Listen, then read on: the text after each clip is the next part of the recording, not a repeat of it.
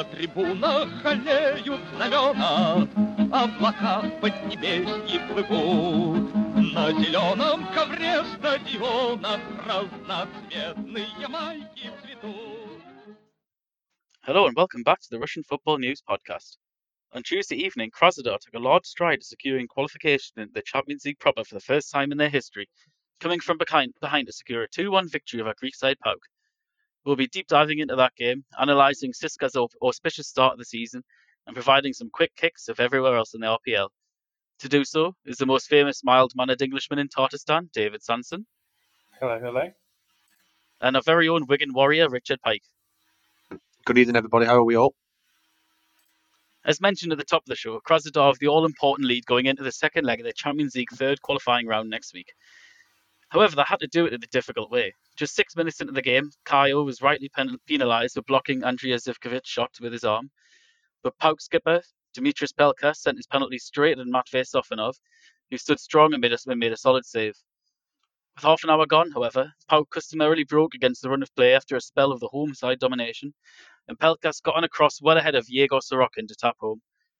Within 10 minutes, however, Sergei Petrov was fouled in the box, and Viktor Glasson coolly converted the resulting penalty.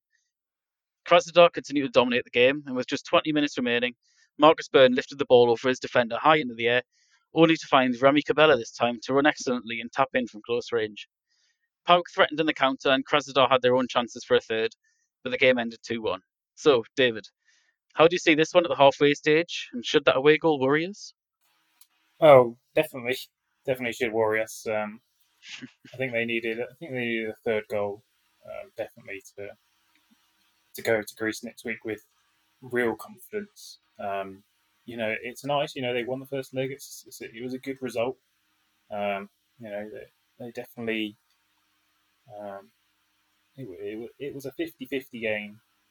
Both sides had chances. I think PAOK had the fewer of the chances, but the better chances. They hit the post as well. Obviously, they had the penalty. Krasnodar controlled more of the ball, but PAOK defended really well. If PAOK are going to play the same way next week, we're going to see Krasnodar hopefully controlling more of the ball. And, if Krasnodar have a lot of the ball, they're going to create chances. So I feel there's a good chance for them to go to Greece next week and score an away goal. So I think they've got a solid chance still of being able to go and qualify. Yeah, certainly. I think they're obviously in the driving seat after the 2-1 victory at home, but those 2-1s in these two-legged affairs are always difficult. On one hand, you're very excited and very happy to go in with the lead, which is the only thing that matters at the end of the day. But then again, PAOK are very dangerous on the counter. Benfica underestimated them. They scored in the counter against every single goal just about was. Same again, Tuesday night. Pelkas's goal was on the counter. It was not the greatest defender from Sorokin, to be quite honest, letting them get ahead of him at the front post. But it just shows that PAOK are dangerous and they are that sort of side who are just well suited to these European ties, and they've got myriad of European experience. But Richard, PAOK's home, the Tumba Stadium in Thessaloniki, is pretty famously raucous. So being behind closed doors, do you think this should suit Krasnodar for the second leg and maybe negate the advantage that PAOK would ordinarily have? I mean, PAOK will still have familiarity with their pitch dimensions, and they're not, because they're playing at home, they don't have to travel. But however, one factor when a team goes away for a Champions League or Europa League tie in Greece or Turkey, to the two ones that immediately spring to mind, is the atmosphere made by the fans under normal circumstances, and now that's been taken away, and so definitely the intimidation factor has now gone for Krasnodar when they go there, and that will help them a little bit. It's a help. I won't say it's a massive help, but it's help because you have to remember PAOK are a good side, and they showed that in the game against Krasnodar. They beat Benfica for a reason as well. That result really impressed me. That was a Benfica side with Jorge Jesus in charge, and one who I think spent about 70 million euros on transfers this summer, brought in some good players. So for PAOK to beat them was quite something. None of us at RFM were expecting that. And they're a well-drilled, disciplined side, as David said. They defended very well. They're well-drilled, well-coached, and they don't create a huge amount of chances. But when they do create chances, they test you. So I think Krasnodar will have to be wary. And like we were saying, possibly they could have done with a 2-goal lead to make it feel a bit more comfortable. And they might have to score on the night. It's a finely balanced tie. It's definitely a finely balanced tie for a spot at European football's top table. So we'll just have to wait and see what happens. But yeah, no fans in the ground is the intimidation factor's gone. So Krasnodar will have to take advantage of that. So yeah, should be a good game. Yeah, that's the one thing that I'm quite optimistic for Krasnodar's chances. Now, famously last season they played a Greek side, Olympiacos, and fell at that hurdle and really didn't play great. And one of the big issues was that feisty atmosphere that you get in all Greek stadiums. The ultras, the support from the ultras is absolutely second to none for creating this virile atmosphere. So Krasnodar themselves aren't really that used to playing in empty stadiums as much as teams across the rest of Europe are, obviously with Russia now allowed 50% attendance. But in this situation, it seems like it could be quite the boost to the team, especially with Krasnodar famously not having the greatest of away supports, with all due respect to their fans. But what they do have in absolute swathes is legions of talent in attack. But in my opinion, Krasnodar right now are perhaps a little bit too top heavy. Now, Kayo and Sorokin are both very good on the ball and key to progressing the ball up into midfield in Krasnodar's system. But the former was out of place positionally for the penalty early doors, and this led to a needless handball. And then for Pelkas' second goal, as I alluded to earlier slightly, Sorokin was far too easily found on the wrong side of his man and then beaten across the face of goal, which is just a big no-no for any defender, and especially somebody with Sorokin he's got a little bit of fight of foot. He's no slouch whatsoever. He's just beaten far too easily. Now, is this defence good enough for this level, David? Well, it's certainly one area you'd expect them to improve upon if they had the foreigner spots left to do it. It was a big miss to have Martinovic out. Maybe not has the best pedigree, but we know is their best central defender. So to have him out suspended for the first leg wasn't ideal. Sorokin has struggled since joining Krasnodar. We knew he was a good ball player and he was always good from set pieces. Revealing that he struggled with the defensive side of the game and has been exposed a few times since joining Krasnodar. So having Martinovic come in and having him come in for Martinovic, wasn't something I was pleased at when I saw the team sheet. I wasn't aware Martinovic was going to be suspended until I saw it. Kayo, yeah, he's one of those defenders who you'll watch him play a game and he'll do so much right, and then he'll just have a little moment of madness. Reminds me of some of the old Arsenal defenders that we've had over the years. He's so good when it comes to just one-on-one defending, getting a good challenge in, but he's a bit gangly, and I don't know what he was doing. He went to charge a ball down. He was just, he's pointing to one of his teammates to, mark someone else, and then decided to charge the shot while his arms were still out, spread out, and hit his arm, and it's a penalty. His passing wasn't as good as it should have been. He was trying to play some passes through between the midfield to the attackers, which weren't coming off on occasions. So ideally, I'd like to see him just keep it a bit more simple. But no, it's not the defence you want. But they've got no room to swing it and to change it with the foreigner spots in their squad. Unfortunately, they'd have to ditch someone else to get someone in there. And we've already seen them lose Spajic, who we all thought was probably their best centre defender, and that was a strange one. I'm still a bit confused as to why he's gone. So yeah, if they can, they need to get someone else in, but I don't see it happening this summer, unfortunately. Yeah, certainly, and I think that Kayo's issue particularly is just a severe lack of concentration. And you mentioned some of the old Arsenal defenders, and what it reminds me of is the old Ferdinand, and not Rio, but Anton Ferdinand, where the ability is clearly there. He's a very talented player. Some of the challenges that he makes, some of his positional play is just absolute top class. But it looks like a player who's just lacking experience. And now Kayo's not too young. He's 25 now. Obviously, he hasn't hit his prime yet as a defender, but he's only got 70 first-team matches under his belt. And the highest level he's ever played at is the RPL, of which he's only played 17 games. So to go in from such a low-level experience into what is the elite level of football in Europe is quite a big jump, and I think that's just where Kaio's struggling maybe a little bit with some of the nous, especially with someone like Dimitris Pelkas, who's a difficult player to play against at the best of times. Now, Wanderson himself has also had an uncharacteristically quiet game. Him and Kaio are actually statistically rated the two lowest Krasnodar players on the pitch. Now, Wanderson didn't register a single shot on goal, nor did he create any chances into the box at all during the entire 90 minutes. Richard, though, do you think that his direct style and pace in the counter perhaps could come into more focus on the away leg? Or is Pauk simply sit too deep for someone like him to really impact as opposed to Klaassen on the other wing?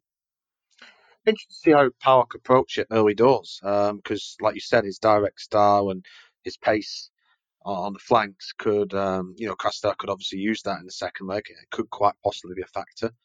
Depends how Pauk play it. Do they go for it right from the start? We don't know yet, or do they ease themselves into the game and then try and get that equalising goal before half time, well, to equalise the tie, but obviously then that would put them through if they scored and it finished 1-0. So yeah, just to see how they do it, how they play it. I personally think Krasnodar, alluding to what you just said there, I think they're going to have to score, to be honest. I'm still not sure about them defensively. I was very surprised Sparch left, actually. I actually do rate him higher than Kaio. I think they're going to have to score Krasnodar. I mean, it's encouraging that, Pauk, it's encouraging that they're taking a lead to Greece and that Pauk will have to obviously at some point try and attack. They can't just be too tightly in there. But yeah, defensively, you just have a few worries about Krasnodar, don't you? So yeah, I think they're going to probably have to score. One thing I will say about Krasnodar, though, is that compare and contrast that first leg to last season's match against Olympiacos, where they went a goal down early door. Well, they went a goal down. I think it was in the first half. I'm not sure. And then they panicked, tried to chase the game, and then was it 4-0 final score in the first leg? And they just the lack of experience in European competition showed at the top level. But this time round against Pauk in that first leg, they were a lot more composed and stayed in the game. Didn't panic when they went an early goal down. Got themselves back into the game. So that will help them. They got a bit of luck as well. The missed penalty, it was a shocking penalty from Pauk, and the one good chance Pauk did create in the second half, they hit the post with it. But apart from that, I think Krasnodar, we were all saying on the chat, didn't we, that they repelled Pauk quite well in the second half. So yeah, hopefully, like I say, Wanderson can find his form, because his style, eventually, I think if Pauk have to come forward, his style could work in their favour. Hopefully, like I've said, for all of us at RFN's sake, hopefully he'll have had an off-par game in the first leg, but bottled it all up, left it all in the tank for the second leg, and then unleash it on Pauk, and hopefully they can get through in that second leg. Fingers crossed. Yeah, and the thing about Krasnodar is that when they got that lead and they were at the end, they were, to be fair, under the cosh a little bit, not too badly. But considering how the game had panned out beforehand, where Pauk had seen very little of the ball, they were comparatively under the cosh. It reminded me of this time, February 2019, was it? Last year, when they played Bayer Leverkusen in the round 32 knockout stages in the Europa League. And it was when Sharpie really sort of propelled himself onto the international stage with that beautiful goal into the top left-hand corner with 5 minutes left. And throughout the whole game, it was Bayer was absolutely dominant. They had well into double figures of shots on goal. Krasnodar repelled them and were defending great until right at the end when Charles Arangij scored the goal, which nearly knocked Krasnodar out. Now, they won on away goals in the end. But I had that same feeling that maybe because Krasnodar are a little bit of a glass cannon, that they might have done the same, and full credit to them. They got through it and defended very well. But on that, David's last word on this right now is, will Martinovic himself, obviously back from suspension, or maybe Yuri Gazinski or Ruslan Kambalov perhaps come into the team to shore things up away? Now, they've got Cabella, Wanderson, Klaassen, Berg are all very good players. And as a unit, attacking unit, Krasnodar maybe got one of the best of this sort of selection of teams around the qualifying. So do you think that some of these defensive players could possibly be seen in the starting lineup, or will Messiah stick to his guns? I think the team will be exactly the same, bar Sorokin will drop out and Martinovic will come in. That's assuming everyone's fit. Obviously, we saw Ramsden sort of limp off holding his groin towards the end, but I'm imagining he'll not play this weekend and be back for next week's match.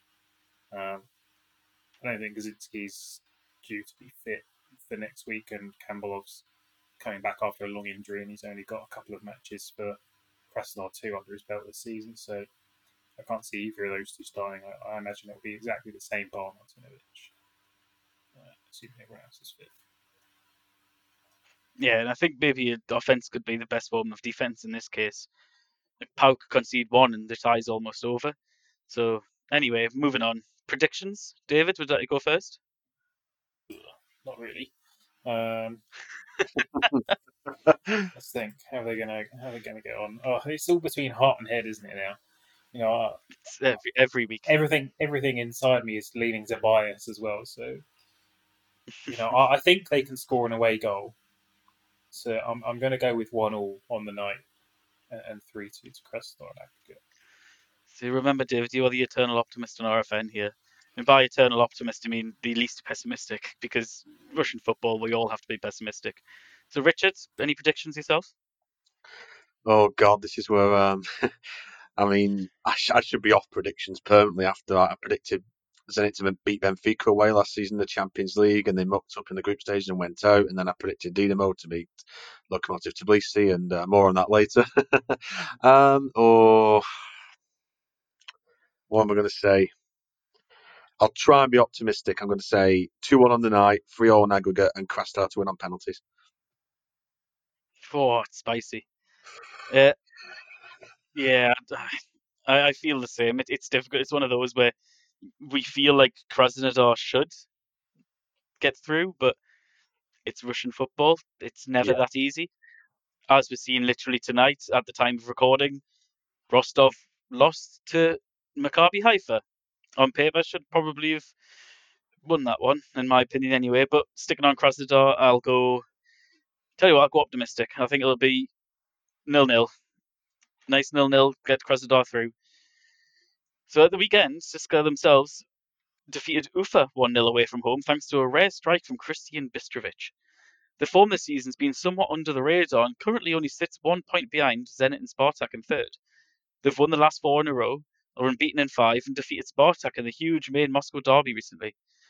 This, however, has all come since Viktor Goncharenko made a tactical shift after consecutive defeats to Zenit and Rubin, in which he ditched his favoured 3-4-3 for a 4-2-3-1, moving Vlasic centrally and switching to a back four in defence. Now, he did this with a draw with Krasnodar and are undefeated since. Currently, due to injury, Yegor Diveyev, due to lack of match time, Bruno Fuchs, and due to forgetting how to defend, Viktor Vasin are all out of the team, and it's somewhat forced. But at the time, he had 5 fit centre-backs, and credit where credit is due for Goncharenko for making the positive change.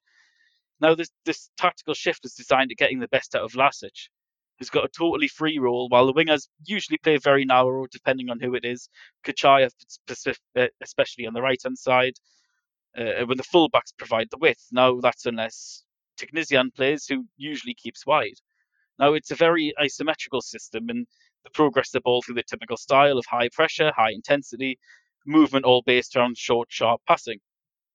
So, David, towards the back end of last season, the Belarusian himself came under such intense pressure, and he was forced to take a stress-related sabbatical at his home in Belarus. So how has he turned it around this term, and will he continue to do so? It's interesting because obviously going forward, none of their goals have come from their strikers. Chalov and Gaich are both goalless. Yajuke, if you want to call him a striker, because I suppose technically he has started up front in that last game. Did score the one. But most of their goals have come from Kachayev and Vlasic, who've got 4 apiece, and Bistrovic has got 2 now as well off the bench. So it's interesting that the goal sources have started to come up. You know, 2 years ago, obviously Chalov was killing it. He was scoring left, right, and centre. Last season he was struggling, but sort of hit a little purple patch towards the end of the season. This season he started the season with an injury, same as Vlasic, and so neither of them have played a great deal. In fact, he's not even started the last couple, I think, because of his injury, just coming back. But he came on and assisted for Bistritz this week. But the midfielders, Kachaev suddenly, after his dreadful ACL injury that he had a couple of years back, has come back with and started the season. I didn't think he would ever get back to the level that he's playing at now. I really thought it was curtains for him after that injury, because when he did come back last season, it just wasn't working for him. But he's started the season really well. So I think a few of the individuals have just turned up and started playing well. I think Maradishvili has slotted in well in the middle to replace Akhmetov, who obviously dislocated his shoulder at the tail end of 2019.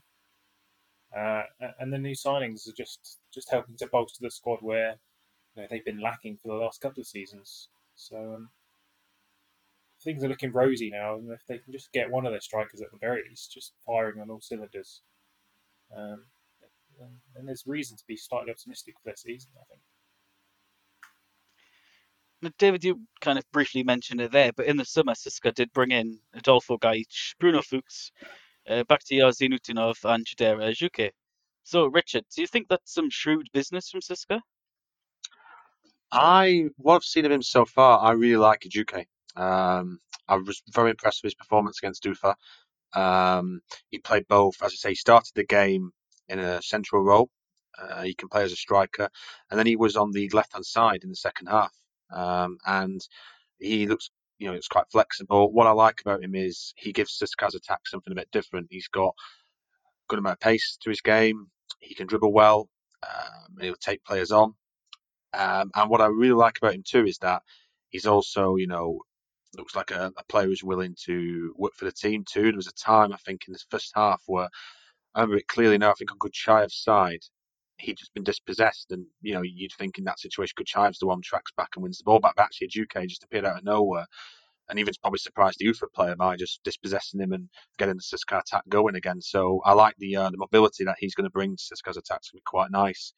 He's flexible. So yeah, I in what I've seen of Ajuke so far, I think he's got a good ceiling to develop in the future, and I think he could well prove a very good, shrewd signing for them. Bruno Fuchs comes with a good reputation from Brazil, international in Porto Alegre. Shame we haven't really seen him much so far. Obviously, he's had lack of fitness. So hopefully, I think when he's fit, him and De Veer are probably going to be the starting centre halves now, because obviously they've gone back to a back four.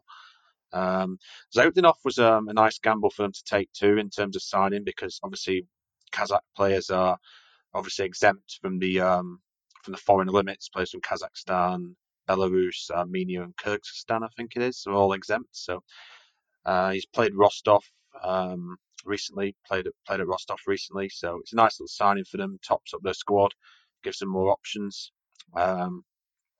As for Gajic, though, I think this is going to be quite interesting with Adolfo Gajic, isn't it? Because Ajuke looked quite comfortable in that wide role in the second half, and they put Chalov on. He obviously played as a central striker. So me and Hannu were discussing this on Twitter actually during the game, like the end of last week. Already, Gajic, he's not getting on the pitch, and I'm a bit worried now that even in January he might leave. I'm a little bit concerned about that, because they've also got Ilya Shkurin too, CSKA. So we'll just have to wait and see. But I'm really excited about Fuchs, Bruno Fuchs, and Ajuke. They're the two signings I'm really excited about. Zautinov will prove a good squad filler, but it'll be interesting to see what Gajic's situation is now. Because when he did play against CSKA, he looked pretty isolated in the whole game. He looked like he never got into it. So we'll just have to wait and see what happens with that. Yeah, you've got to hope that with Gajic right now, it's that difficult transition into Russian culture and in life and living in Russia.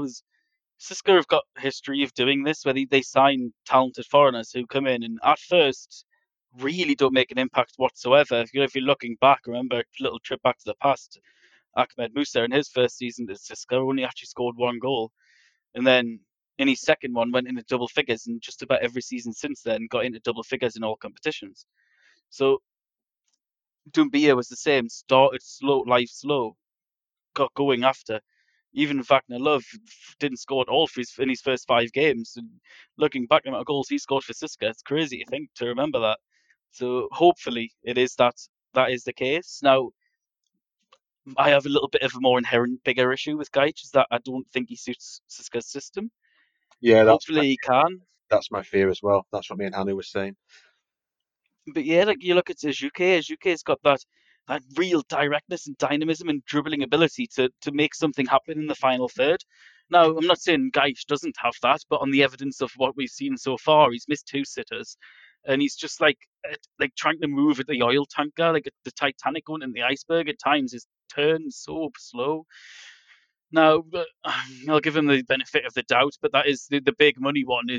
One of the big money ones is one of the ones where you, well, in my opinion anyway, I'm a little bit hesitant over as well. I don't think he'll leave anytime soon. I think he will be given the time. I mean, CSKA are notoriously happy about giving players time to adjust and make it into the first team. So hopefully that's just another case of adjusting to the league and to the country.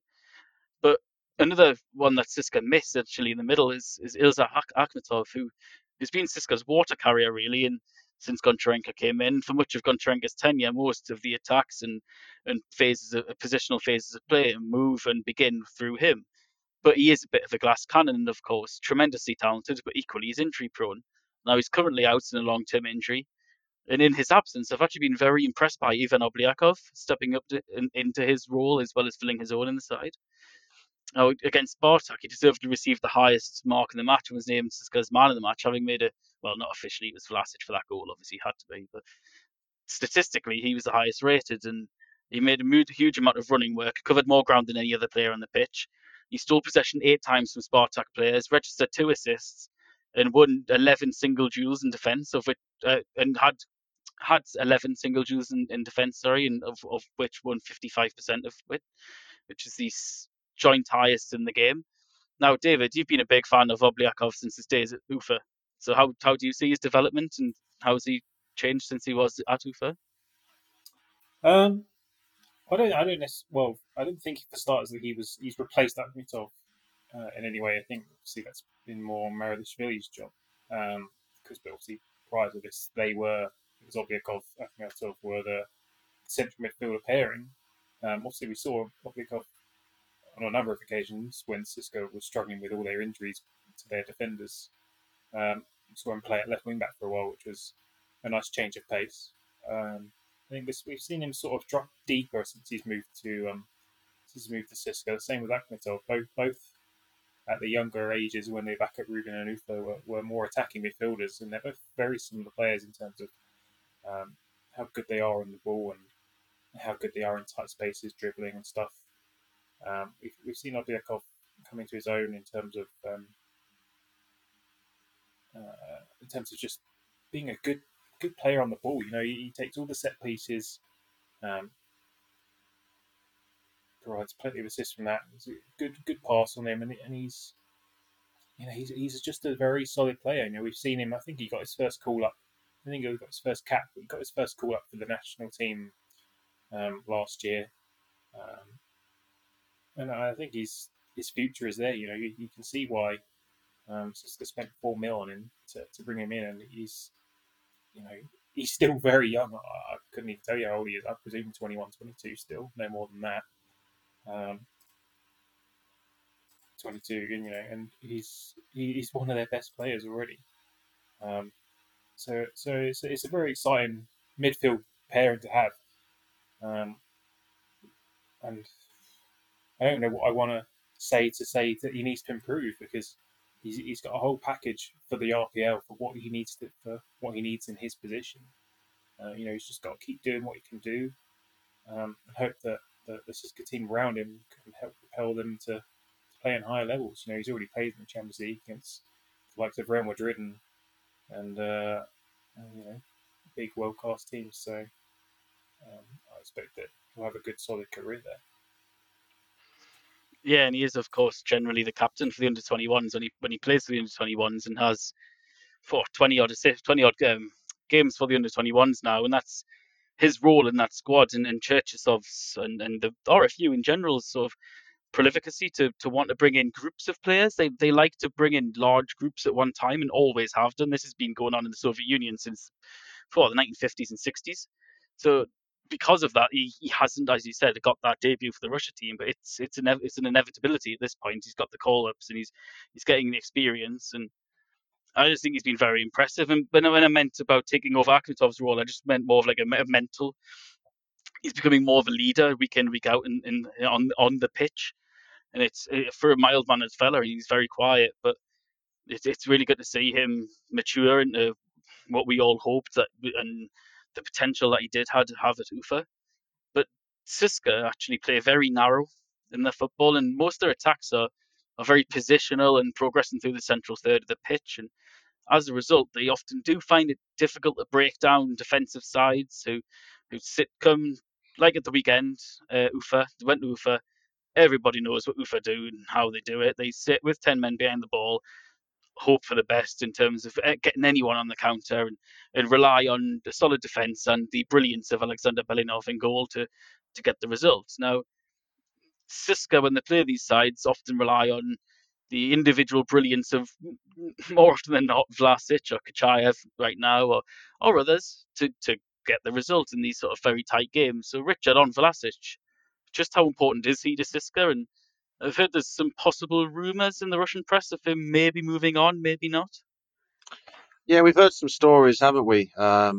He's been linked with Napoli a few times, I think, and I think just recently to Zenit. But I just can't see CSKA selling him. I mean, when is the window shut? Is it the 5th of October? It's just under 2 weeks. So I honestly just can't see CSKA selling him right now. They'd have to sell him abroad. I mean, selling him to Zenit would be suicidal, really, because it then strengthens Zenit. I mean, I think it's personally paper talk. I don't think CSKA entertained the prospect of selling him anyway. And with the systems Zenit played, they'd have to change the system probably to incorporate him. But yeah, he's so important for them. I mean, if he was going to go, he's going to go abroad. But he's so important for CSKA now that, and then they'd have to dash around and find a replacement, and everyone had charged him premium prices because he'd obviously go for quite a bit of money. But I like the way now that that Goncharenko's changed the tactics. Now it's 4-2-3-1. I think he's going to be in the midfield, the middle of the three, and he's going to be one dictating play. And I think with having a UK now able to be flexible enough to play both up front and out wide, and hopefully, fingers crossed, I think UK probably will play wide because I think he'll probably try and get Chalov back in the team. And if Chalov can rediscover his form, because to refer to both Vlasic and Chalov, when right at the back end of last year, both of them found some chemistry and they were combining really well for goals. It seemed one was setting up the other. So I think this system now, hopefully this switch of formation now will get the best out of Vlasic. Well, he's already a very good player, but maybe even improve him still and improve his numbers, because I think he's such an important player, in terms of adding that creative guile. Kuchaev's added goals from his new role. He's come back in, like emphasise what you and David have said about him, coming straight back. And we all feared for him after that bad injury, but he's back. And hopefully now, Vlasic is going to be the cornerstone of CSKA's attack. And I think hopefully he can carry on the good form that he's showing. He's so important for them if they want to push for Champions League football this season, and also possibly, hopefully, fingers crossed, they'll be running the Europa League. Yeah, certainly. I hope that they do. And you mentioned there, Richard, the move to a back four and how it could be so beneficial. And since moving to a back four, there's really one defender who's particularly stood out for me, and it might come as a surprise to some of the listeners. And that man's the Icelandic centre back, Horde Magnusson. Now, he's always been kind of a bit of a jokey figure at times, in the wider sense of a talented player, came with pedigree from England, but makes too many mistakes. But in the last 4 or 5 games, he's become one of arguably the most centre-back in recent times in Deviev's absence. He organises Vadim Karpov. He scored against Spartak. In every game in the last 5 games, he's completed the most individual duels, including a 53% win ratio a 55% win ratio of duels out of 13 attempted versus Spartak, which, as I mentioned earlier, is the joint highest with Obliakov. But David, you've been critical of his young central defensive partner in the past in Vadim Karpov. So how do you think, just quickly, how's Karpov getting on this season? The potential improvement? Well, I think it's not just me who's been critical. I just want to add. I think we've all been critical. That's true. It was obvious. We were being critical for a reason. He was making mistakes regularly, and we couldn't understand why Goncharenko was persisting when it was costing his team points week in, week out. It almost cost them a spot of European football. It was only a good surge at the end, and a couple of other teams falling apart that meant that they secured the position they did. And even earlier in the season, he got a game and he cost them against Spartak. He had a very shaky game there. But yeah, he's had a couple of good games of late. We can't put him down. He has had a couple of good games. He's picked up his form. It's nice to see another left-footed centre half in there as well. The Cisco defence, but if they're going to persist with the four-man defence, you can't see him keeping that spot. And actually, switching to the four-man defence could be better for them because, obviously, for so long they persisted with five at the back, forcing Cisco to try and find three central defenders and often playing a full-back there, just because they didn't have any, or having to turn to 17-year-old Karpov because they didn't have any fit centre halves.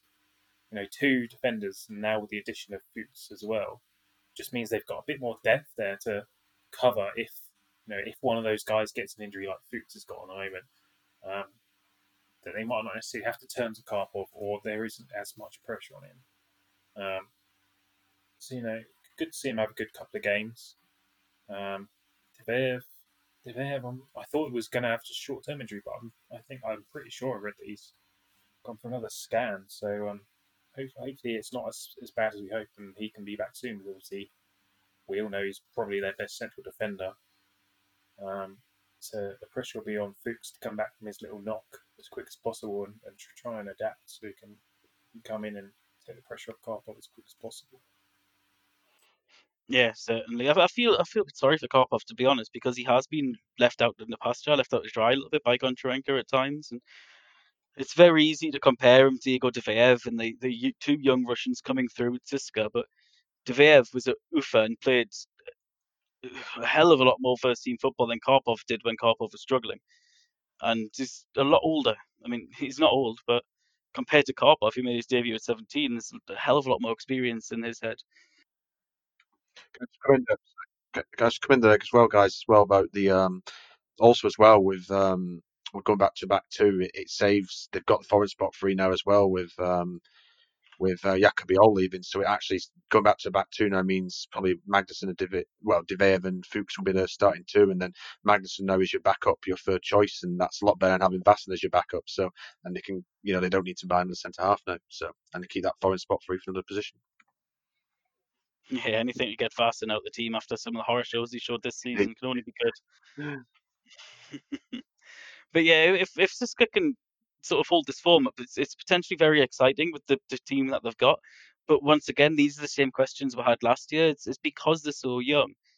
When they're good, they're really good. But with such a team built around youth and really lacking in the top level experience and a few wise old heads, the ones that do have are really at the top end of the pitch. Is Alan Jagoyev, who's just constantly injured anyway. So for me, they need to add some guile and some old heads to complement their sort of plethora of exciting youth, and they really could once again excite. But as always, it's always just the what ifs with Cisco because it's so difficult to predict. But if we move on to the rest of the RPL, we'll just carry on with the quick kicks of each of the games. So we saw another RFN derby as Ruben lost 2-0 to home to Spartak. So David, from Ruben's perspective, what did you make from the game? Yeah, it was a disappointing one. We started well first couple of minutes. Spartak have pretty much their first attack of the game. Ball just drops to Larson in the box on his weak foot, and he sticks it top bins. Very little we could do about that. It was just a loose ball. He got to, it just dropped straight in. I didn't say he got to it. Then we went straight up on the other. Had the bulk of the play for the next sort of 15-20 minutes. We were looking good. I was thinking, we were getting a lot of set pieces, a lot of corners. We were getting good runs down both wings, actually more from Makarov this time. You could tell, obviously, Spartak were prepared for Kvicha down the left. And then, conceded that terribly unfortunate own goal just out of nothing. And that just sort of just popped anything out of just burst the balloon, burst the bubble. And, I could tell by that stage it was going to be game over. The red card in the second half gave me maybe a little bit of hope if we were to score, pretty snappy afterwards. But it was a disappointing one. It felt like it was game over after 15, 20 minutes. Really, unfortunately, when realistically we played quite well. Most of the people afterwards I was reading on Twitter, the journalists, said Ruben had a good game. They were just a bit unlucky, and I sort of agree with that. Yeah, certainly. From Spartak, I agree with that. It was unlucky. It was the only things that really separated the teams was, as you said, complete luck with the Merkulov own goal, and then a little bit of brilliance from Jordan Larson, which as Spartak fans are all too accustomed to seeing of late. And I'll not spend too long on us, but it's good to see Spartak put in like a nicely disciplined defensive performance, aside from Pasha Maslov's red. But Tedesco admitted this week that they are doing extra work at Tashina to eradicate these errors. It's pieces that have plagued them for nearly 2 years now, and he's been following the advice kind of. He answered yes to the question, but I don't think he can say no to the question, which was about Romansev's advice, who said last week usually such situations are worked out in training. Players could receive special tasks from the manager, how to behave in these given situations. So a journalist posed this, Romantsev was quoted in the press, journalist posed this to Tedesco, he said, yes, we're doing this. He's not going to say no to that, but nevertheless, it's good to see that at least in one game, let's not get carried away, at least in one game, no set pieces, simple, solid defending, very disciplined, very nice to see from Spartak perspective, and just a solid 2-0 win. But moving on, across Moscow, Richard, Dinamo stole a late win over Akhmat at the Lev Yashin Stadium thanks to a late goal from Ivan Ordets. And before this, it actually only won 1 in 5 and were thrown out of Europe by Georgian minnows Lokomotiv Tbilisi. Kirill Novikov is now under huge pressure, so how long do you think he will last? Well, I think if he was, let's look at it from a cat's analogy, if he was on his second or third life going into the Lokomotiv Tbilisi game, I think he's probably on about life 7 or 8 now out of 9. He really, that was an embarrassing defeat. And even when I predicted the score on the RFN, the article I did for RFN predicting the game and all that, the preview of the game, even when I said 1-0, I had that really worrying feeling inside me. It was gut feeling because I watched them against Rubin. Dinamo didn't play well. They hadn't played well in 1 or 2 games earlier in the season. And then when it got to 0-0, I watched the second half myself. I was coming back from work, and when I saw it half time 0-0, and I thought, I actually worried to myself then, Jesus, I think I have this really worrying feeling they're going to lose here. And then when I saw the Lokomotiv Tbilisi score those 2 goals, and it was just like I was shocked, but not shocked, if that makes sense. Hopefully one good thing will come of that game, and that's the only place now that Grigory Morozov will belong is a transfer list, because he was just at fault for both the goals, and he's really not progressed at all as a player. I know Shunin could have done better on both the goals, but hopefully now that's the end of Morozov as a Dinamo player. Try and offload him sometime soon in one of the next up and coming windows. But on Novikov, he's definitely under pressure now. There was rumours that he might have actually gone after that game, but the Dinamo hierarchy have stuck with him. He didn't help himself in that game. I know Nicola Moro has struggled since moving to Russia to make an impression. Although conversely, I watched the Akhmat game, and that was by far his best performance in a Dinamo shirt. He was one of Dinamo's better players on that night. He controlled that midfield quite nicely. But to play a midfield of Charles Kabore and Fomin, if you've spent €7 million on Moro, you've got to play him in a game like that. It just seems really bizarre not to play him in that game. and not start Lezovoy either. I can understand not starting him against Rubin because he'd only just arrived, but I'd have started him against Lokomotiv Tbilisi. It's quite interesting as well how Dinamo's goal from the game came from a penalty, and it was a Lezovoy run into the box which drew a foul from the Lokomotiv Tbilisi defender. Why wasn't he on from the start? Or the minute the first goal went in, you'd have brought on Lezovoy.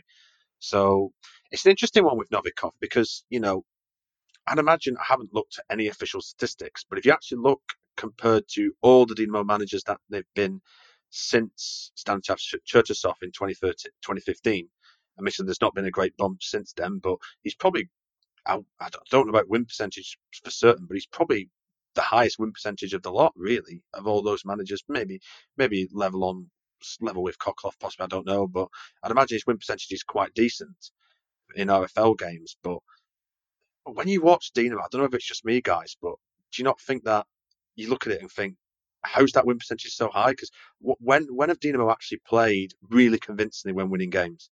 It seems to me that they've been getting a lot of, how would you say, scrawpy wins, quite lucky wins, set piece goal wins. They've never once won convincingly. Do you know what I'm saying? They're always one of those sides that seem to win. It's either a set piece, it's a penalty, it's a narrow 1-0, which they should win by more. The game against Atmat was a perfect example of that, from a set piece of an all-ex goal from a corner. So I don't know. I think with Novikov now, I think the board are staying with him for now, but I think it's actually quite what they might do with Novikov is they might give him the next 5 games. And I've had a look at the next 5 games for Dinamo, and it's Himki next, which they should win, although Himki have got a new manager coming in. But then after that, they've got Krasnodar, CSKA, Lokomotiv, and Spartak. I think Sochi as well.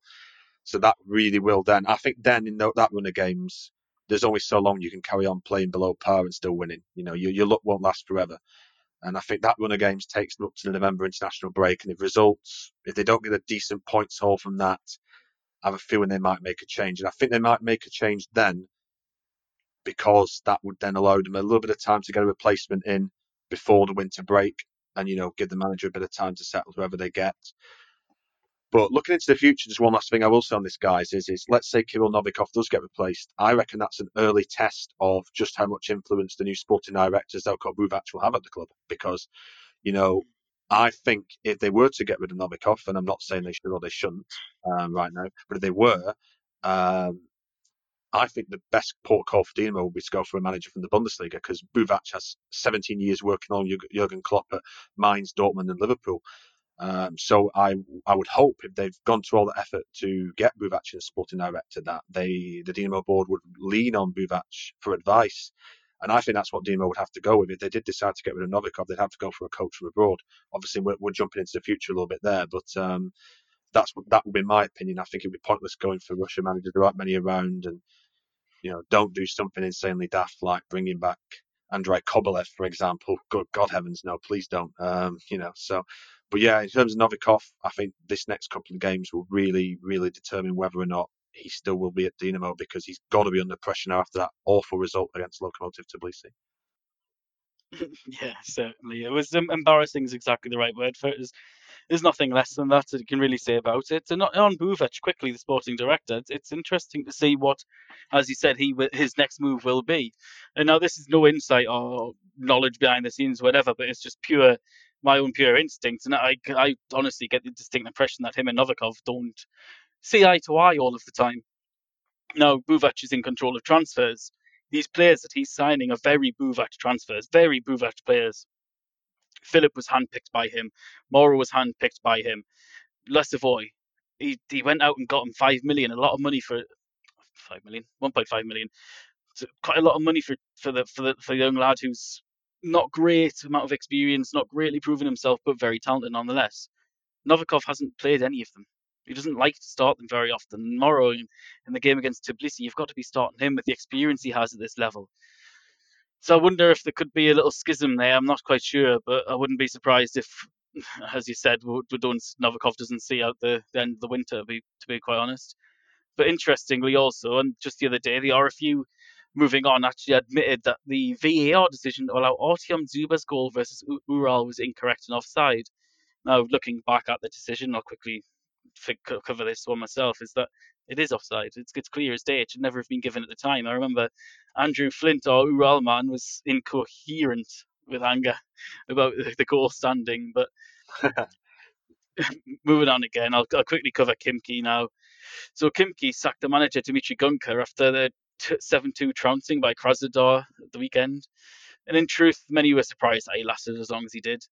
He's been replaced now by former Loko, Baltika and Arsenal Tula boss Igor Cherevchenko, who's pretty famous for sorting out defences, and Khimki's is absolutely all over the place right now. They've conceded the most goals in the league at 18 in just 8 games, and they've got by far the worst disciplinary record. So the new manager's bounce should help, but to be quite honest, until they do recruit some genuine RPL quality at the top end of the pitch, I think that it all seems moot if they're able to stave off relegation. I see a long season of struggle for them, for Khimki. But Richard, going back to you, you kept an eye on Loko as they arrested a decline of 5 games without a win with a 1-0 victory at Tambov. How do you think they've looked now without Alexei Miranchuk? Just a quick one on that. Yeah, so first half of their game against Tambov.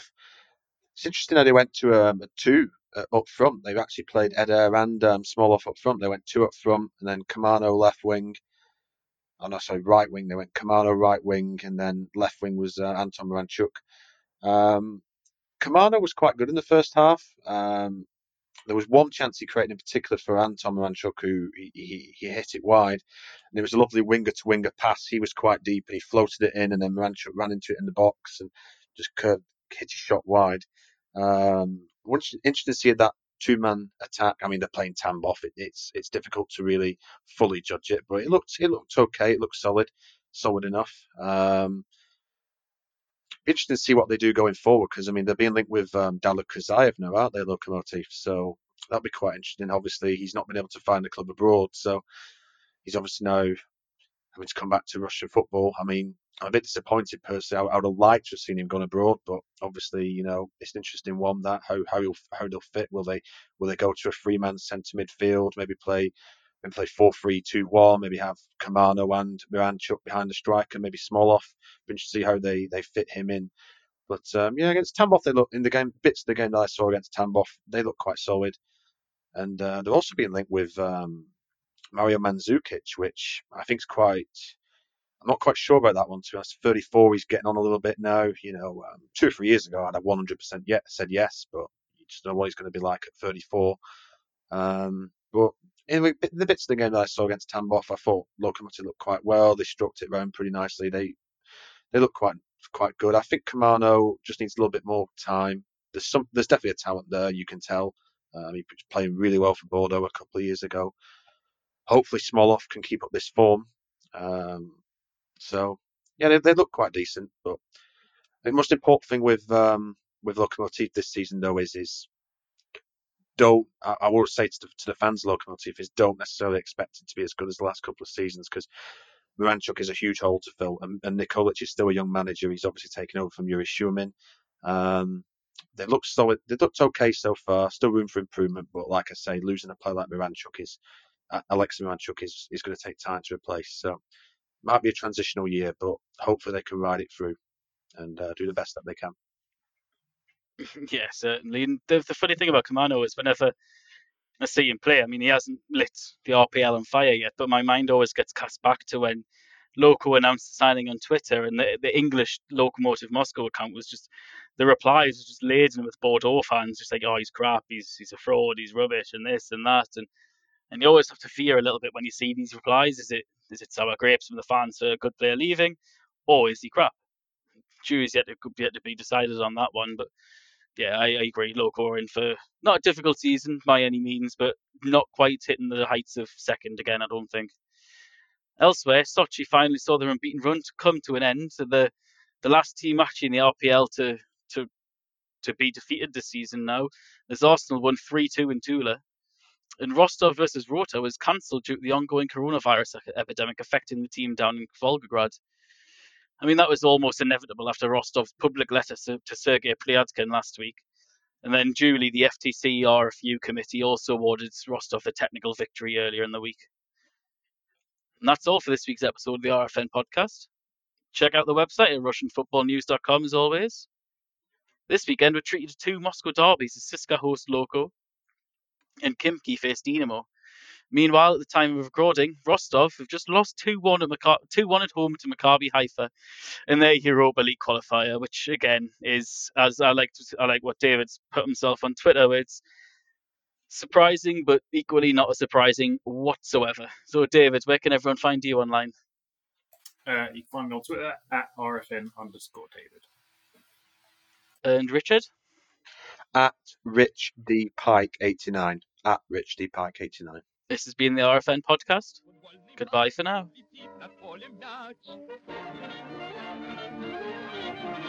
Идет футбольный матч, летит над полем мяч. Веди его, беги, точнее его ударь. Но мяч берет с ноги решительный вратарь. Не напрасно футбольное поле самых ловких и смелых плечет. Здесь нужны тренировка и воля, быстрота, увлечение, расчет.